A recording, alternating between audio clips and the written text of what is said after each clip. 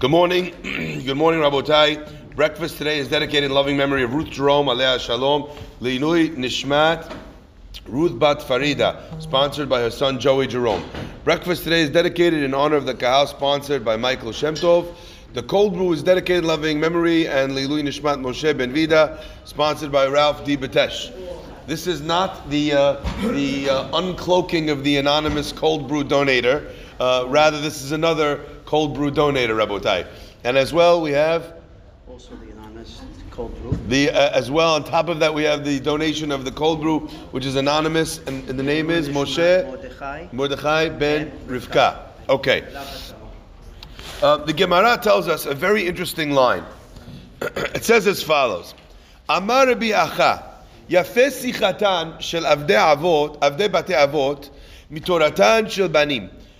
Greater and more dear is the discussion or the speakings of the servants of the house of our forefathers than the Torah of the great-grandchildren of the rabbis, even that were the descendants of those avot.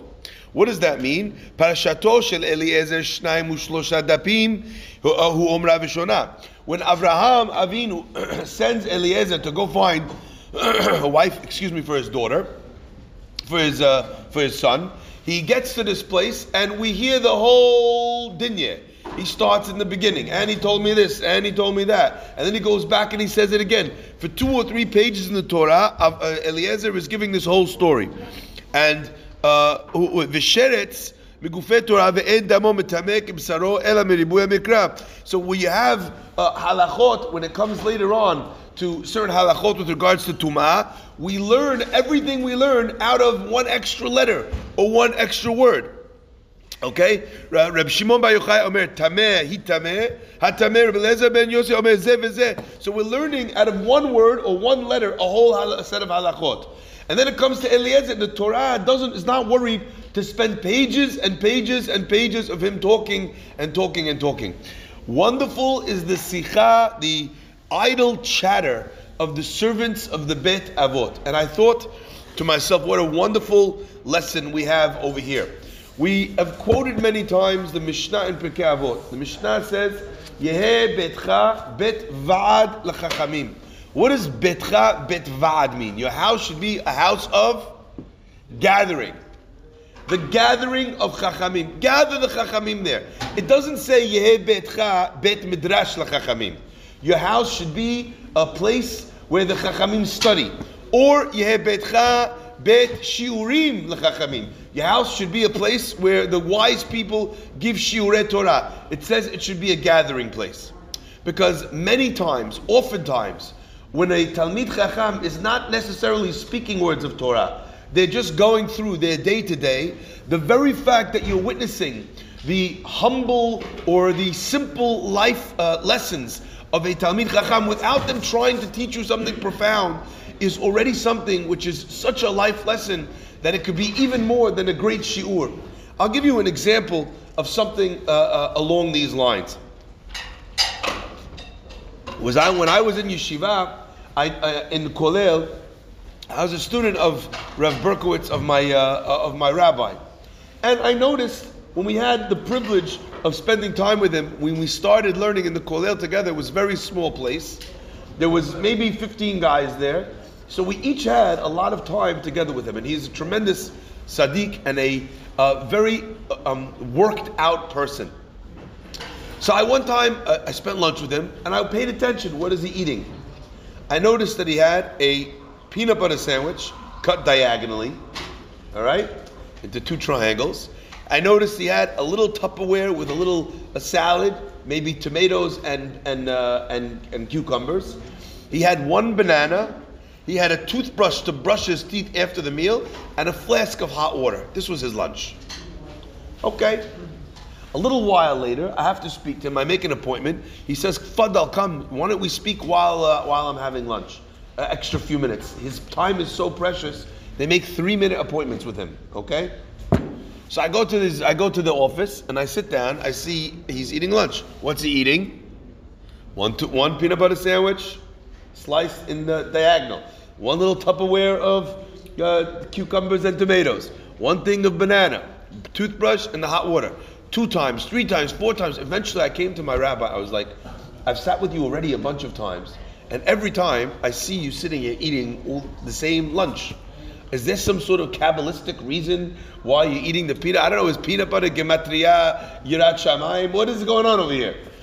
And he said to me, what do you mean? I worked out what my body needs, and that's what I eat every day. He wasn't trying to teach me. It was me coming to ask him some other issue. But I witnessed someone over whom the idea of food doesn't capture his imagination. It's not ruling over him. I sometimes witness people, you go to a restaurant and there's a big menu, and the guy is sitting there and he's landlocked. He's landlocked with FOMO.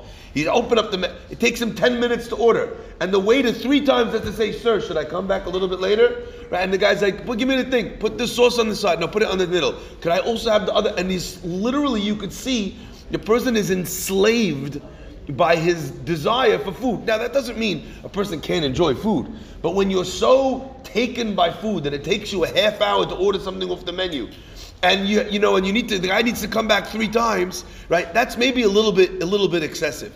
So what happens when a person is around great people is they start to witness the patterns of behavior. And I often think to myself that aside from the lessons that a great person needs to communicate, sometimes when you're in the presence of someone who's a big Talmid Chacham, or is a big Tzaddik, or is a tremendous role model, it's things that if you asked him to give you advice, he wouldn't even think about.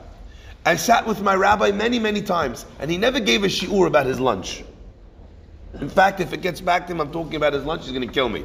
But the point is, Rabotai, so whoever's listening to this, don't tell my Rebbe. But the point is, Rabotai, you witness these little tiny things, and all of a sudden you start to see the greatest lessons that a person can experience in the humility of a person, in the way that their midot are worked out, the things that they hold their mouth for, the things that they open their mouth for, the type of foods that they eat, the way that they dress, the way that they think, the way that they comport themselves. Rav Moshe Feinstein, I love always talking about telling the story. He never went around collecting money. He was one of the Gedolei Ador. He didn't feel that he should go around with his hand out. He didn't feel that was kavod.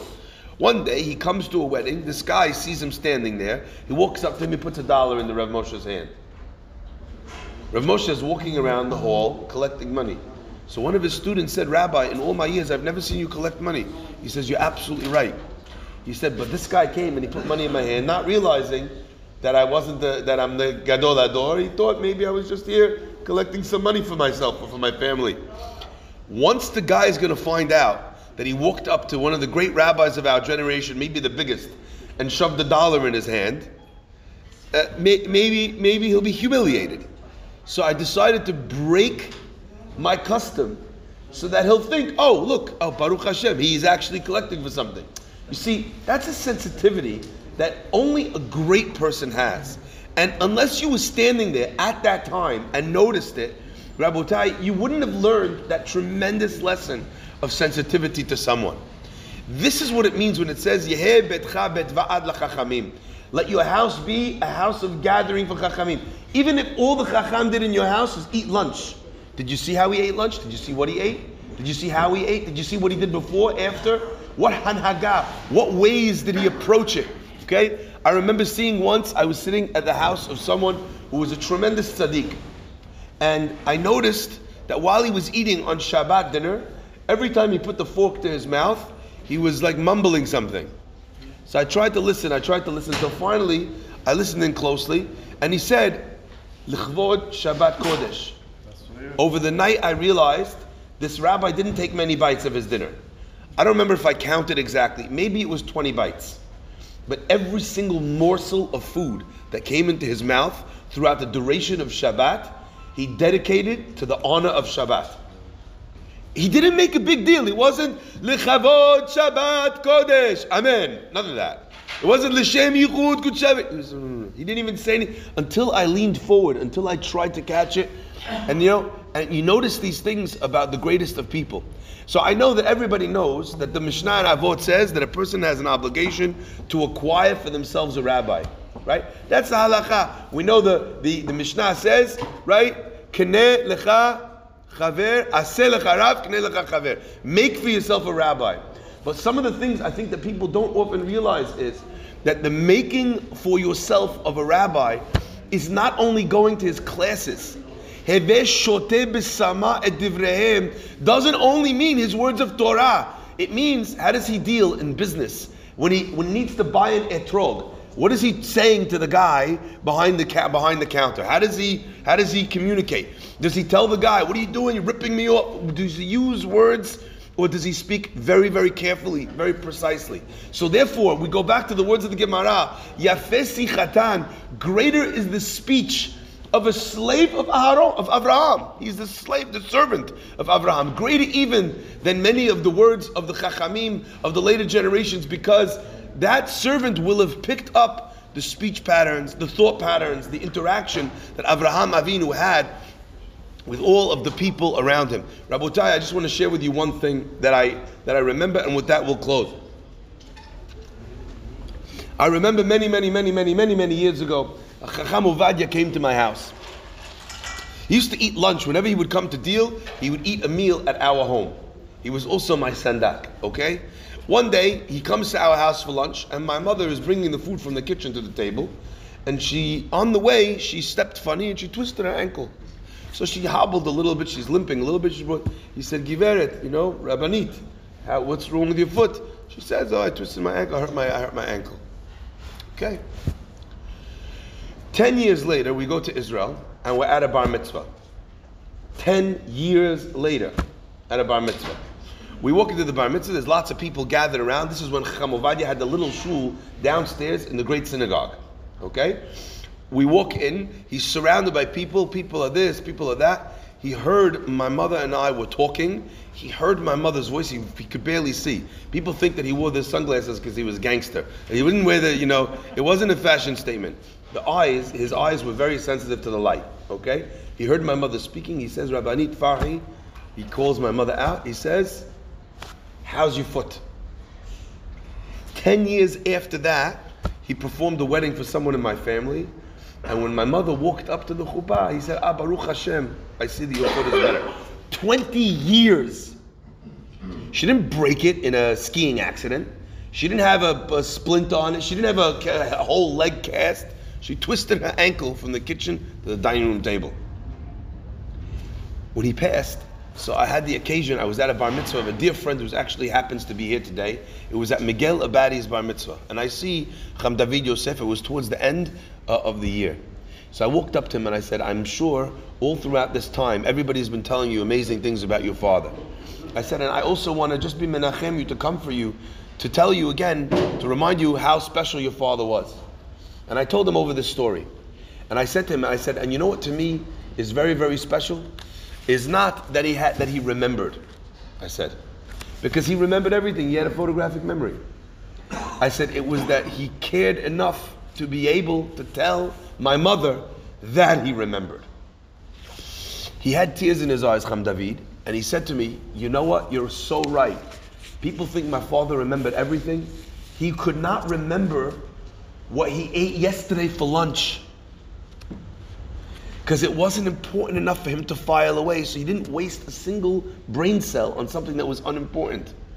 He said if he remembered for 10 years, for 20 years, that was a conscious decision to hold on to that bit of information, to have it maybe take up a little bit of space instead of something else incredibly important. That was something that was very important for him to remember. Could you imagine such a thing? To hold on to that information for such a long time, Rabotai. Unbelievable. This is the way of the great people. But the funniest thing is, that's not something you'd hear in a shiur. Rav Aaron Cutler, when he came to this country, he was very young, and he was building Torah anew. He lived in Borough Park, and he would go back and forth to the yeshiva in Lakewood. One day, he's walking in Borough Park, and he sees a young man whose name is Usher. Usher is a man whose whole family, wife and children, wiped out by the Nazis, Yamach Shemam. He's walking through the streets of Borough Park dejected. The rabbi, every time he saw him, he would try and lift his spirits. And every time he left a little bit happier. But one time he's walking, the rabbi tries, nothing he says cracks a smile, nothing he says lifts the guy's spirits. And And the rabbi realizes the guy has no hope anymore. He feels like there's no point even living. Everything he loved is dead. The rabbi says to him, he grabs him by the shoulders and he shakes him. He says, Usher, you're going to find someone and get remarried. He says, and you're going to have a daughter. And when she gets married, send me an invitation and you and I are going to dance together at her wedding. The man, all of a sudden, he's shaken by that. The idea that he could have a future woke him up, and his face is suffused with the tears of gratitude, of warmth for Rav Aaron Kotler. He finds a wife. He has, like Rav Aaron's beracha, a baby girl, a baby daughter. Rav Aaron, when the child is 10 years old, passes away. And the guy says to himself, Hazik, I wish Rav Aaron could have seen his bracha be fulfilled. 10 years later, the child is 20 years old, he makes the wedding. And he's thinking at the wedding how beautiful it is. He says to his wife, who would have believed that this could ever be possible? And look, here we are celebrating the beginning of a new generation, unbelievable. And he thinks in his head, I wish Rav Aaron was here to give a bracha, to remind. Anyway, they're dancing. All of a sudden, there's a commotion. He looks over, trying to see through the crowd why everyone's, and all of a sudden the crowd opens up, and who walks in? Rav Shneur Kotler, the Rosh Yeshiva of the Yeshiva of Lakewood. Gaon Olam. 2 hours away, drive from Lakewood. He dances with him in the middle, very excited, and the rabbi, he's very, very pleased. He says to him, Rabbi, you and I were not very close. You ready? In Lakewood, you grew up in Lakewood. You didn't really know who I was. I'm so pleased. I'm so honored. But why did you drive all the way here? Listen to this, Rabotai. He says, when my father passed away, he was carrying the weight of the Jewish world in America on his shoulders. And he called me in to tell me all the things that I needed to do, that he was putting me in charge of for the next generation of Jewish people. He says, and then he told me I have one more thing. And what did he share with me? He said, there's a Jew in Borough Park, and his name is Usher. And I promised him I would dance at his daughter's wedding. Look out for the invitation. Remember. And I need you to go and dance in my place. And Rav Shneur says, so here I am. Here's a guy on his deathbed. He's on his deathbed. And what is he remembering when he has the world on his shoulders and he's giving over his last will and testament to his son, how to save the Jews, the Jewry of America? He says, Usher, you need to go to the wedding. Rabotai, that's what it means. Gedolah, greater is the sikha, the chatter of Avdei Avot. You grew up in the presence of greatness. You saw things that other people could only dream of seeing. May we be zocheh one day that they should say about us stories like these. May our children and the ones that come in contact with us learn from the way that we role model ourselves how to be able to be the very best Jews that we can be. Baruch Adonai Le'olam. Amen ve'amen.